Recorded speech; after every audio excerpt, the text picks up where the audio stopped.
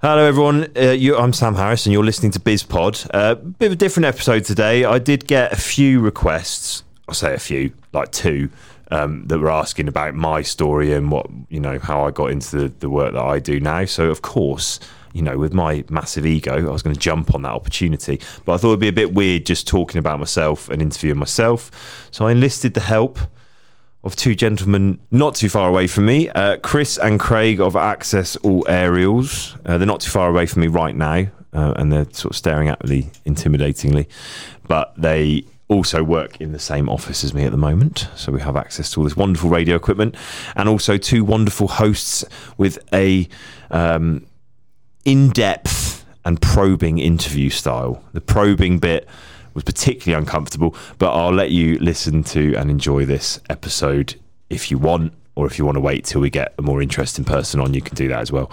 But check out Access All Aerials, the radio station, because it's really good in that. Now, another episode of A Sit Down With, the relaxed conversation series exclusive to Access All Aerials.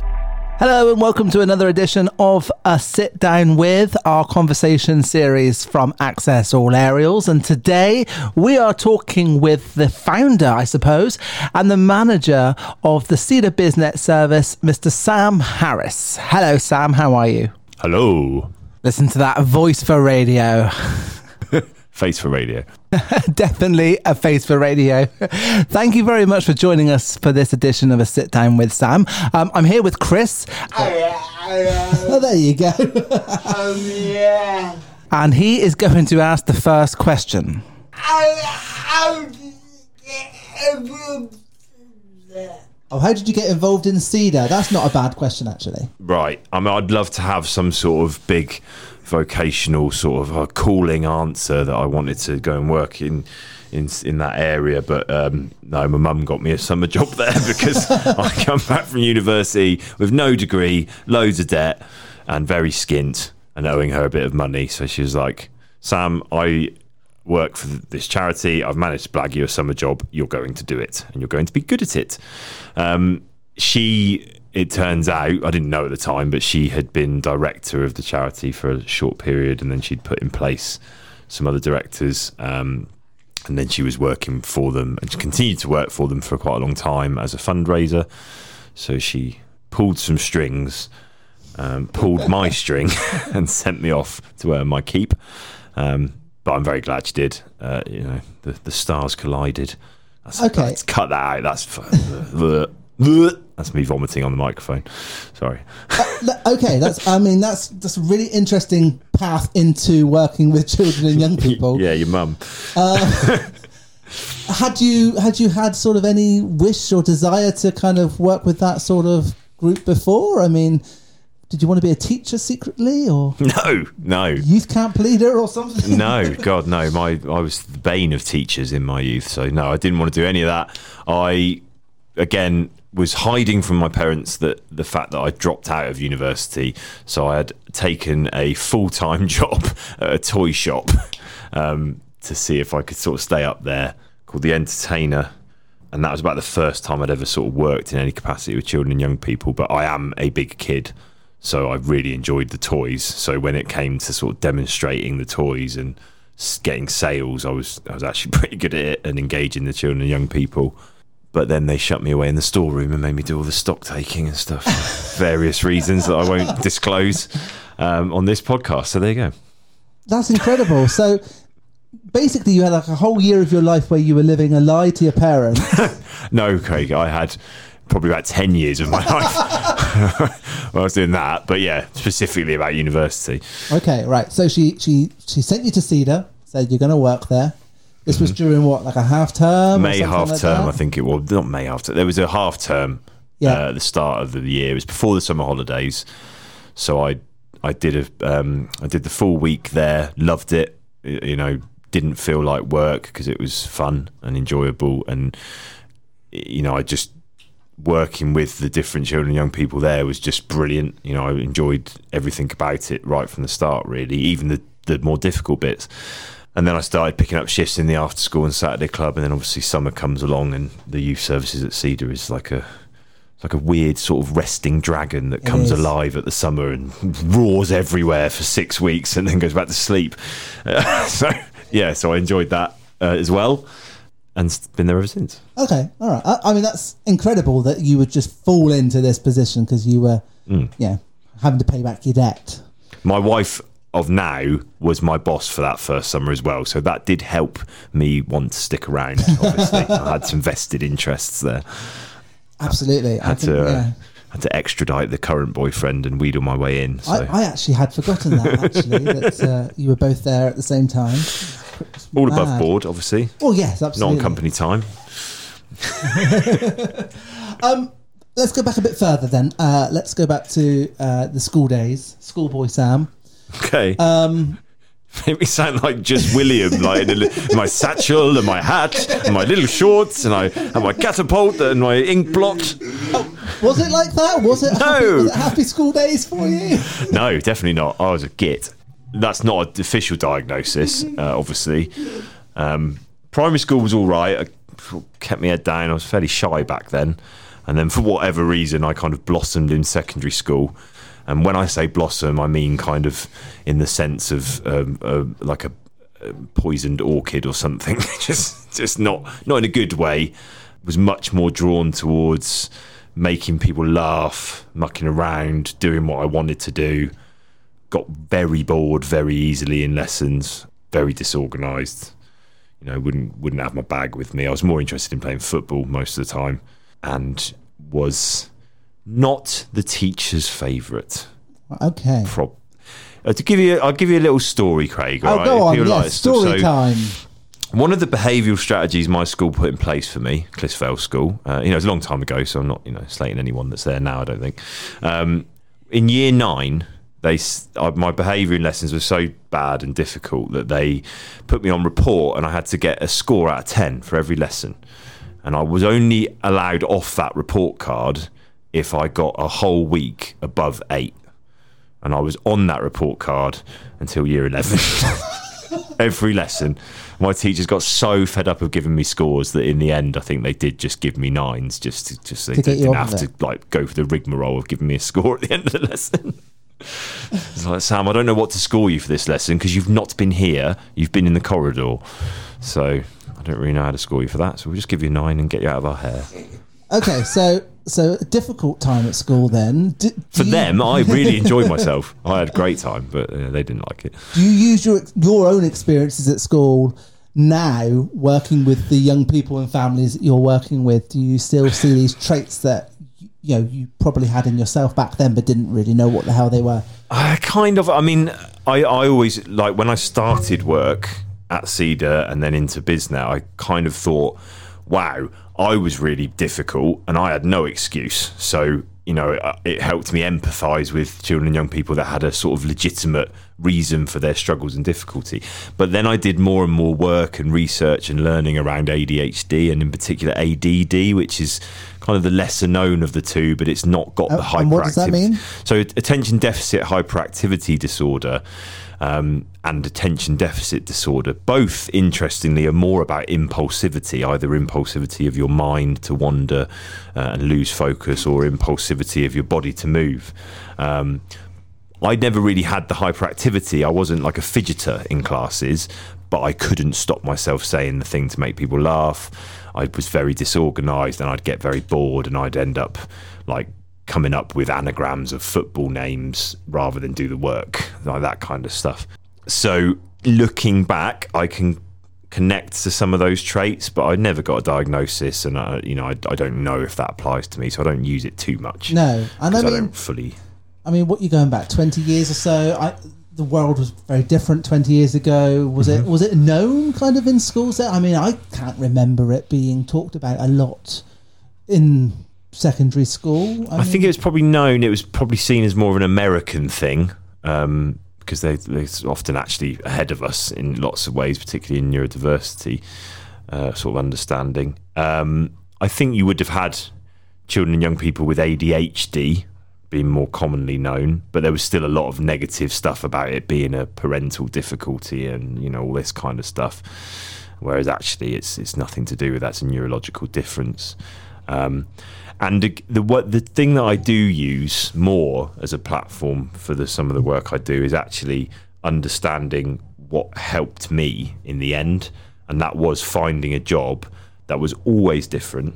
I never get bored in my job, because when you're working with people, you never get bored anyway, because everything's different. But when you're working with the people I work with, that's even more different, and that's what I love about it. I also had to find, I think, a role. I mean, I did struggle. There were certain roles at Cedar that I struggled with more, because it was much more sort of admin, organisation. When I was youth services manager, that was, it was horrible at times, because my way of working was to be very lastminute.com and sort of create it, out of nothing all at once. Whereas obviously when you're managing, you probably need to be a bit more upfront and organised. So yeah, finding a job that was based on my interests, or finding something I was interested in, and then basing my job around that, being able to be flexible in the way I work, to do different things each day, that definitely has helped me. So I try and use that as a pathway for children and young people to think about things. And I think we have a lot to thank your mother for. Well, yeah, or blame her for, I guess. I don't know. I certainly have a lot to thank my mother for, but I won't tell her that. She'll get a big head. Okay, Sam, so let's go back up to about Cedar. And obviously you started one half term in 2007. It's now 2021, and you're still there. How? Why? And how do you now manage your own service? Are you trying to get rid of me?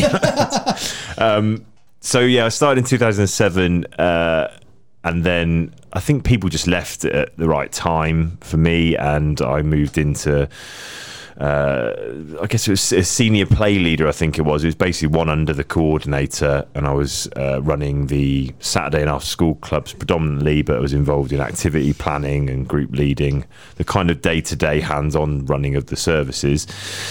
Then the manager left, and because she'd passed on quite a lot of what she was doing to me, I took over again, it was called coordinator then, but it's basically manager, with one other person who then also left. So I don't know what that says about working with me. There's a theme going on here. Yeah, definitely. And then I carried on doing that until 2013, when we got some funding to start the BizNet project. So I then handed over the youth service to my kind of assistants at the time, Nick and Rachel, and yeah, never looked back. Well, I did look back. Obviously, I was interested and I talked to them and stuff, but I've been at BizNet ever since. So BizNet, it started off as a funded project. Where did the idea come from? Why did you feel so passionate about it? Well, all through my sort of work in the youth service, I was kind of drawn and gravitated towards the young people that probably had the more challenging behaviour, or as we sort of termed it at the time, the more distressed behaviour that would kind of lead them to often unsafe decisions. And I was very lucky at Cedar, because Cedar is the way it is. You're often given the opportunity and motivation to go out and learn, go on different courses in areas you're interested in. So I kind of focused on challenging behaviour and autism, ADHD, things like that. And all the while when I was managing the youth service, I was talking a lot to parents about the sort of struggles they had at home. And it struck me that as a professional, I was getting lots of support, ideas, information, learning, opportunities to kind of learn skills and things that would help, but the parents didn't always have that. So I started thinking about something that would help the parents with that, and also working in a more, I guess, therapeutic way with children and young people, rather than just focusing on enabling and play work, valuable as that is. So then my mum who is our kind of fundraiser still to this day. I think she does lots of fundraising work for us. She quite often would come to us as managers with pockets of money that were out there and the types of things that people could get grants for. So she came to me with the Reaching Communities idea, and I just kind of came up with the idea for BizNet using that as a guideline and sort of batting it back and forth with her and the other directors, or CEOs as they're now called at Cedar. Sort of changing of job roles, isn't there? Always. Yeah. Always. I think that's part of the reason I've probably had about 10 different job roles at Cedar, but actually only done about 3 different jobs. It's just that they've changed the title every now and again. So, yeah. I think that's the same everywhere. Yeah, Every workplace probably. is probably similar. Okay, right. So I'm kind of thinking the people listening to this might know what the BizNet service is, but just in case they don't, we don't have a huge amount of time, so give me the elevator pitch. Tell me, kind of in 90 seconds, what you would sell BizNet as. Well, if you're listening to this on the BizPod, then you better know what BizNet is.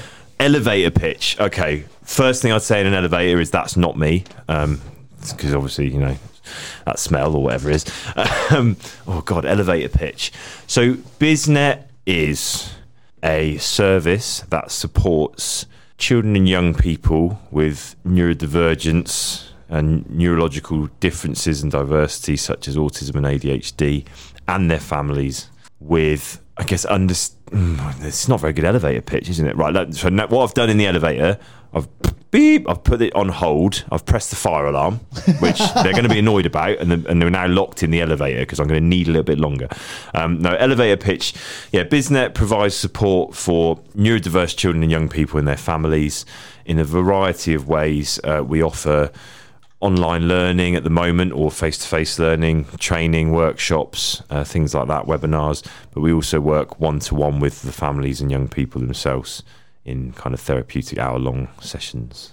I don't know how many floors we've got on this elevator. Well, we're going up the Empire State. It's like, okay, right. Yeah. Fair enough. Again, elevator speech is I press the fire alarm and then I talk as long as I want to. So, I mean, you are quite the showman, aren't you? So, I mean, I don't know about that. Training is a big thing about what you do. I mean, I know there's an awful lot of elements to the BizNet service, but people will know you as the man who leads most of the training that you deliver and the webinars and the Facebook Live. Obviously, COVID has meant that we've had to change the way we do a lot of learning. Just COVID in general. I haven't got COVID. No. We can't go near Sam. He's got COVID. He's a leper. That's all right. It's the situation that we're in. Is that a way that works better for you? Do you prefer the online stuff or do you prefer the face-to-face stuff? There's good and bad to everything. I'm a very stoic philosopher when I need to be. It's just what you make of it. But obviously, face-to-face, it's nice to bounce off the crowd and the audience and get feedback either from them directly or from the way that they're looking. Like sometimes you'll know that they're not quite getting you, so you might explain it a bit differently or better, or they're nodding and along with what you're saying, so you can amp it up a little bit and give a bit more passion. You don't get that as much with the online stuff, but you can do it in your pants or with pajamas. So swings and roundabouts. I think with the online thing as well, genuinely, I do sometimes do it in my pajamas, genuinely, but not the top half, just like shirt, boxes. It was nice that you got dressed today, really. Yes, well, I was seeing you guys face to face, and you expressly told me not to come into the office in my pants anymore, so took that on board. But with the online stuff, I think actually lots of people out there are preferring it in some sense. It's a bit more anonymous, so if they're anxious about coming, they can just deal with that better. Also, the benefit for BizNet really is that we're now getting people come on the webinars from Australia, America, all over the place really. So that probably wouldn't have happened. Well, no, definitely wouldn't have happened. Just delivering it in Exeter. No, absolutely. Okay, so the training you deliver is very much training that you've gained from the people you've worked with, things that you've learnt. You obviously have done a lot of training yourself. Your inspirations, kind of, who inspires you to want to do more of what you do? So I guess it changes over the years. I remember the first time I wanted to present and train, I went to one of those, I think it's a TES event or something, and it had loads of little sort of snippet work, 15-minute, hour-long presentations from different speakers in the sort of special educational needs field. And I remember seeing 2 people, Rob Long and Fintan O'Regan, and and just the way they presented, the way they sort of owned the room and were funny, but also gave some really good ideas and engaged the crowd. I kind of looked at that and thought, I want to do that. That's awesome. But I obviously I'd been doing the work for about a year, so I knew I couldn't just get up there and talk about stuff. They're probably, very well educated, finished university probably, or at least... Yeah, well, Rob Long, he wasn't at the time, but he's now a doctor of educational psychology, and Fintan has done so many different things, I can't even begin to reel them off, but he's written books, he's been on boards of education and things like that. He set up schools for kids with ADHD, so there's me with my year of play work experience at Cedar. So I kind of set about just doing that work really for the next 5 years or so, and it became vocational. It was, I'd be on holiday and I'd be reading books about ADHD and autism and behavioural techniques and strategies. I'd always be putting myself or working hands-on with those children and young people that other people would struggle with, to see if I could figure it out. It became a passion, so that when I got to a position with BizNet where I could offer training, I could offer training on stuff that I'd actually done rather than just read in a book. And I think a lot of my training is about that. It's about taking theoretical ideas and information, but then also actually giving them a practical spin, because you can read something in a book and you can go, that's the one, I'll do that. And then you do it with that young person. You say something a certain way you've been told is going to work, and it has a completely different response depending on the young person. So, it's very much kind of mixing those two things up, I think. And where do you see BizNet going? Where do you see it in another 3 years, say? Obviously, I want my own TV show, radio show. I'd like to have a secretary who just does all my admin. You've wanted a secretary for the last, 10 years. Yeah, I mean, again, since I was probably a play worker, to be honest. I've wanted a secretary. Yeah, I don't know. I hope we can keep growing, and we are looking at that at the moment. The other sort of family consultant that I have, Howard, he's working really hard on just the family stuff at the moment, and he's pretty much fully booked. So we've got a big waiting list. We are looking at whether we can train up some new consultants and grow a little bit. So yeah, I'd like to just continue doing what we're doing, helping more families and getting out there a little bit more.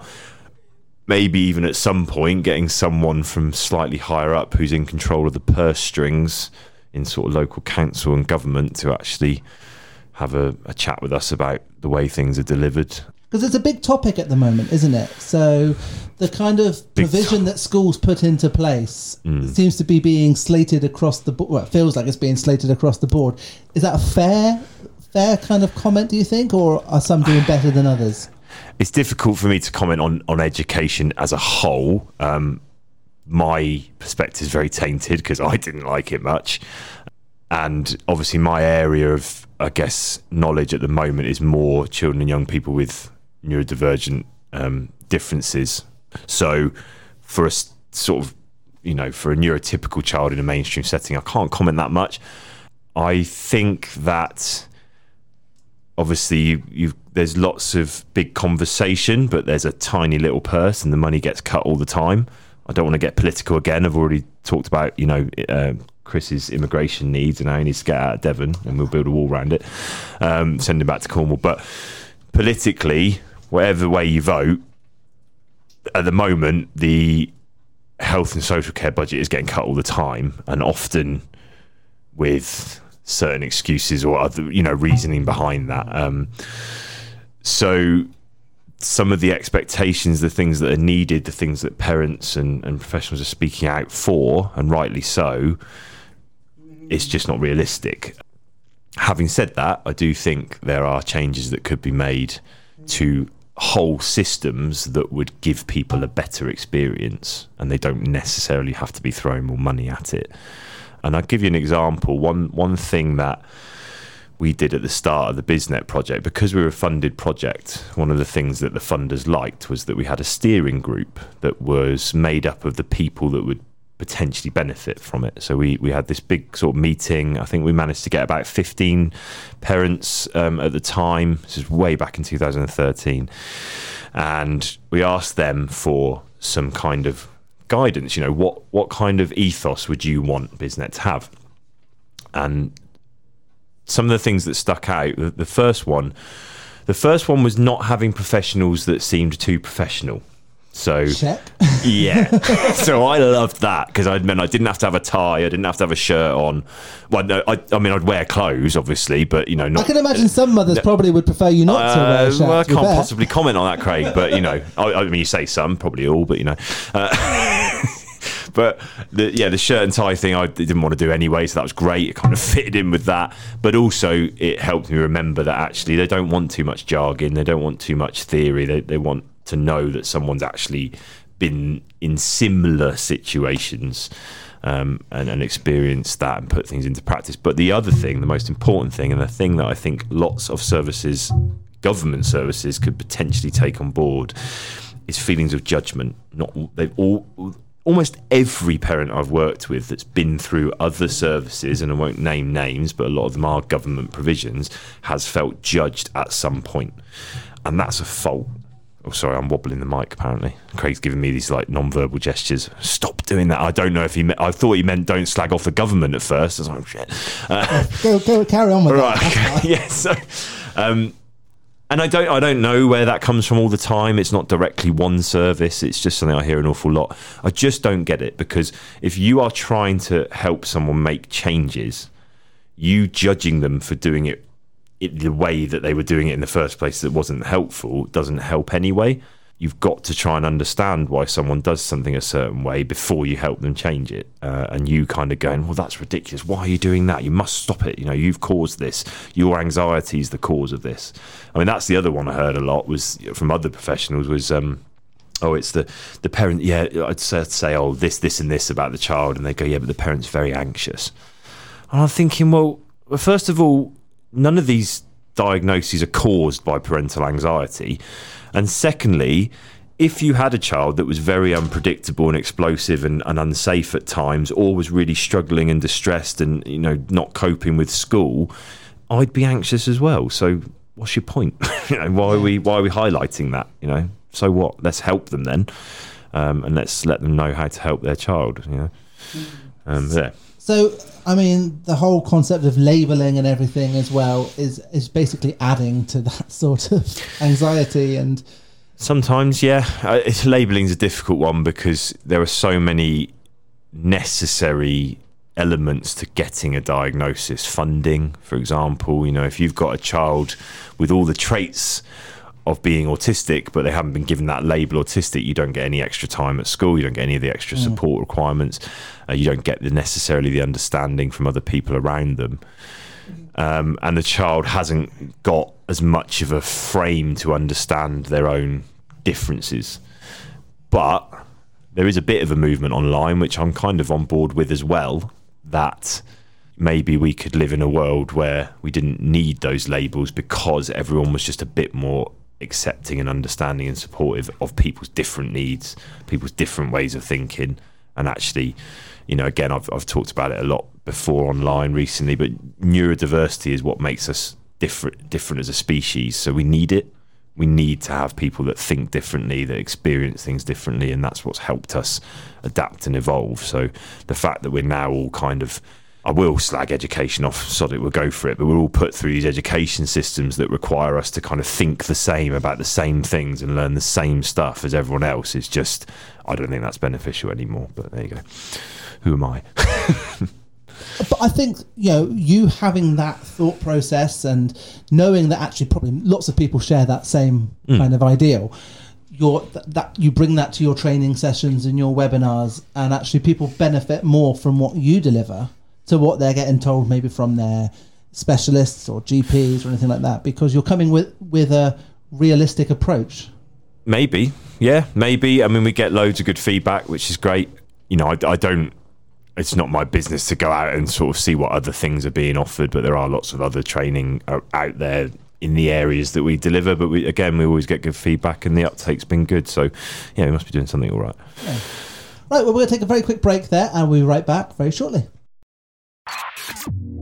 Online, on your smart speaker, and via the MyTuner radio app. This is Access All Aerials.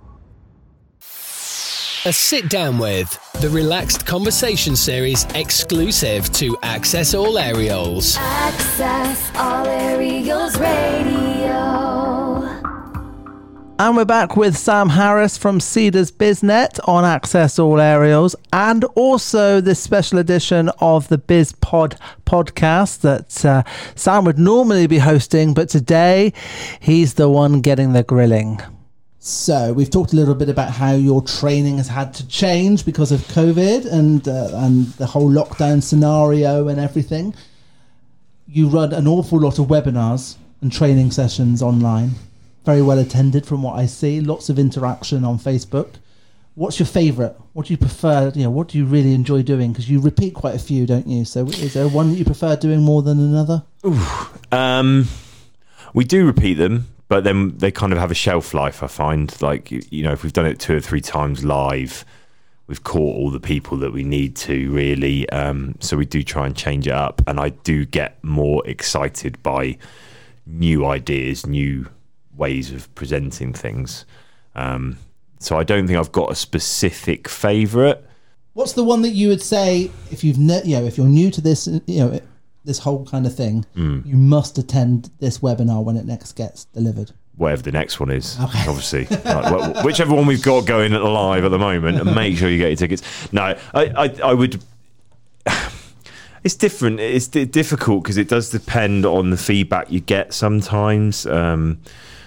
I guess the mood you're in as well. Obviously, we always try and cover the content to a good standard, but you just get times when you're just a bit more relaxed or feeling sharper. These are not one of those times. That's why I'm waffling on aimlessly around the answer and not giving an answer. That's okay.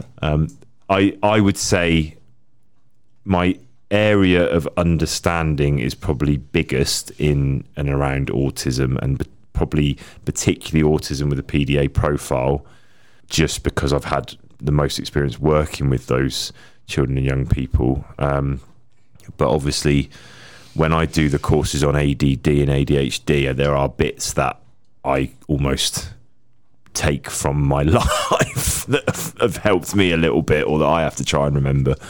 So there's a bit more personal experience there. So, yeah, I haven't got an answer, Craig. Sorry. That's fine. I've politicianed that one, haven't I? Let's talk about BizPod, a fantastic series. Where do you get your ideas from? Where do you get your guests from? Why do you do it? I love the sound of my own voice, obviously, which, Craig has just told me I've got a voice for radio. No, face for radio, you said, didn't you? No, as in very deep, apparently. It's not working on the chart. He's got a special... We've got such a setup here. He's like a Bond villain. He's got 3 screens, 2 mics, and it still doesn't pick up my voice because it's too deep and thing like this. But why do I do the BizPod? There you go. There's an example of me waffling and talking and enjoying the sound of it straight away. So it's about giving free information to parents, a resource. Ultimately, being 100% honest, which I like to always be, if we could make some money off it, if we could get some advertising behind it, and we could just do that all day, brilliant. Just talk to people, do a podcast, obviously in between family sessions and webinars. So ultimately, podcasts can generate a bit of income, and therefore you can deliver free information to parents and the people that need it. But also it's kind of alongside that, really, it's an excuse for me to talk to and learn from different people. And the best thing about it, I have to say, has been that I've been able to encourage and get autistic people on there, autistic adults, some of the children and young people I've worked with. And it's been really eye-opening for me. I think I've learnt more in the last couple of years than I had done for the previous 5 from books, really, just from talking to more autistic people about their experience, which is the best way to learn about autism, by the way. Yeah, I think I answered that. I think it's amazing that these people that, 10 years or so ago, you were watching online or to a seminar to watch them in real life. and now they're your colleagues and your peers because you're able to actually interact and work with them through BizNet is quite the journey. I mean, and that's only been possible because you've plugged away for as long as you have. Yeah, I mean, I didn't even mention that really. Yeah, we've had Finton on the podcast, and I've also done quite a few webinars with him since lockdown. I think there's two things there. Yes, you could say it's a sort of culmination of a journey of self-improvement and getting up to a level where he can see me as a colleague, but also lockdown. No one's got bugger all else to do, have they? So I hit him up at that time, knowing he'd probably be quite available, and we worked together. And we hopefully continue to do so. Rob Long, though, he's far too big time. He doesn't return my emails. Really? I had him down for a conference where I could pay him some wedge, but if there's no, I can just imagine him looking at it going, what, no wedge, I'm out. And Rob, if you're listening to this, yes, I am accusing you of that, so come on the podcast, prove me wrong. He won't be listening to this. So, obviously, if you've just stumbled across this episode for the first time on Access All Aerials, people can subscribe to the BizPod on all the major platforms, can't they? Apple Podcasts and Google Podcasts and everything else like that. Why are you asking me as if you're not? Yeah, so you're asking me as if I had anything to do with that. Yeah, thanks, Craig. But you can absolutely. Yeah, you do all that. You can listen back to all of your episodes from the past, and there are some great ones, aren't there? On there. Yeah, I'd imagine now, if you wanted to, you could put BizPod on, and then you could just watch through all our Facebook videos and live Q&As, and you could probably listen to me in my lovely deep voice like this for the rest of the year. So do that. That'd be good. Definitely educate people. Yeah? You're not so keen, Chris? Chris thinks everyone would go to sleep. Thank you ever so much, Chris. I thought you were looking a little bit tired over there. Chris is just shocked that you don't play music in your BizPod series, but you're not allowed to really play music on a podcast, Chris. Unless it's a music one, I suppose. I don't know. You have to have different licenses and things. Oh, yeah, no, I can't be doing with that. But Sam is going to be very soon starting a BizNet radio show here on Access All Aerials, aren't you? So, but do I have to play music? You'll have to play some music. Yeah! Not all music. All right. I'll see what I can do. That's what makes your radio shows different to the podcasts. Yeah. Bit of music. Bit of whatever you choose. Whatever... When... Oh, well, we keep threatening to do it, but lockdowns keep getting in the way. And that's true. It means we can't get on and do it. Soon, though. Soon. What am I going to play? I don't know what I'm going to play. I only listen what music do you listen to? Really inappropriate, heavy, like grime music when I work out, and then Elvis Presley, and that's it. Right, well, non-stop Elvis Presley, it is. Yeah, I mean, I'm up for it. He's got a lot of songs, so we could do that. Oh, I wonder why I'm into Elvis Presley. Do you karaoke as well? No, I could do. Right, we're coming to the end of this conversation. That's what you think. I can't even push a button because you're here in real life. Normally, I can just push a button and turn them off. End leave meeting. I want to just finish on kind of back to that kind of inspiration side of things again, and the families and the professionals that you're supporting. Is there like one takeaway message you give them all the time that you think everybody should know? Like, I'm sorry, I know we're getting free content here from you, but kind of something from one of your webinars or one of your training sessions that you repeat because it's quite important for people to know. First of all, you make me sound like a mercenary. I know we're getting free content. I give away loads of free content. We do Q&As all the time. All right. My motto is, if I can do a webinar for 20,000 people all paying £1, I'll be minted. That'll be fine. I'll see you all later. No, but obviously we would like to deliver low cost to more people. That is, we are a charity, but we do have to run and survive and be sustainable. So yeah, we can charge some money. Anyway, that's the charity message. Yeah, that's the charity bit covered. It's all for charity. Cha-ching. No, it's not. It's not like that.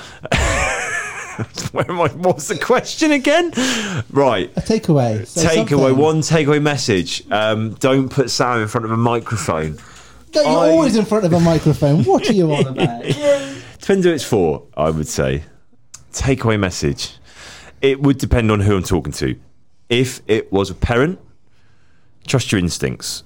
You know your child best, despite what other people try and lead you to believe. You're going to be the one that's going to be with them throughout whatever decisions you take. So take information from professionals, from books, from other sources, but always trust your instincts and judgment, as long as those instincts don't lead you to harming the child in any way, like deliberately, obviously. My instincts to lock him in a box under the stairs. That didn't work for Harry Potter's uncle. If I was working with a professional, I guess advice-wise, listen. It's very easy to, and I know there's me saying, listen, I'm such a talker. When I present, I'm in present mode. But I do work very hard in sessions to really listen to what people are saying, because often if you are listening with an idea in your head already, you're not actually listening to what they're telling you. So, try not to come into it. You have your plan, you have your knowledge, you have your ideas, but you also plan to move away from that plan depending on what they're telling you. And finally, for any of the children and young people or people out there with neurodivergent differences, you're brilliant and you make the world a better place and you teach us a lot about ourselves, and you certainly did me. Keep being you, keep finding ways to manage the world around you. But yeah, don't lose sight of who you are and all the strengths that your differences have, as well as all the things that are difficult. What a wonderful thing to finish on. Thank you very much. Said something proper and nice at the end, didn't I? You did. So let's bollock it up now. There you go, a bit of editing for you. Sam Harris from Cedars BizNet, thank you very much. Can I talk now? Because you edited out the last bit. No, okay. No problem, Craig. Anytime at all. Fantastic. The end. And with that, the sit down with was over. He was out of there. Thank you very much to Sam Harris once again for joining us on this edition of A Sit Down With and on this special edition of BizPod. There are more episodes of A Sit Down With on the Access All Aerials website at accessalaerials.co.uk. And to find out more about BizNet and the services they offer, visit the Cedar website at www.cedaronline.org.uk and just click the BizNet page.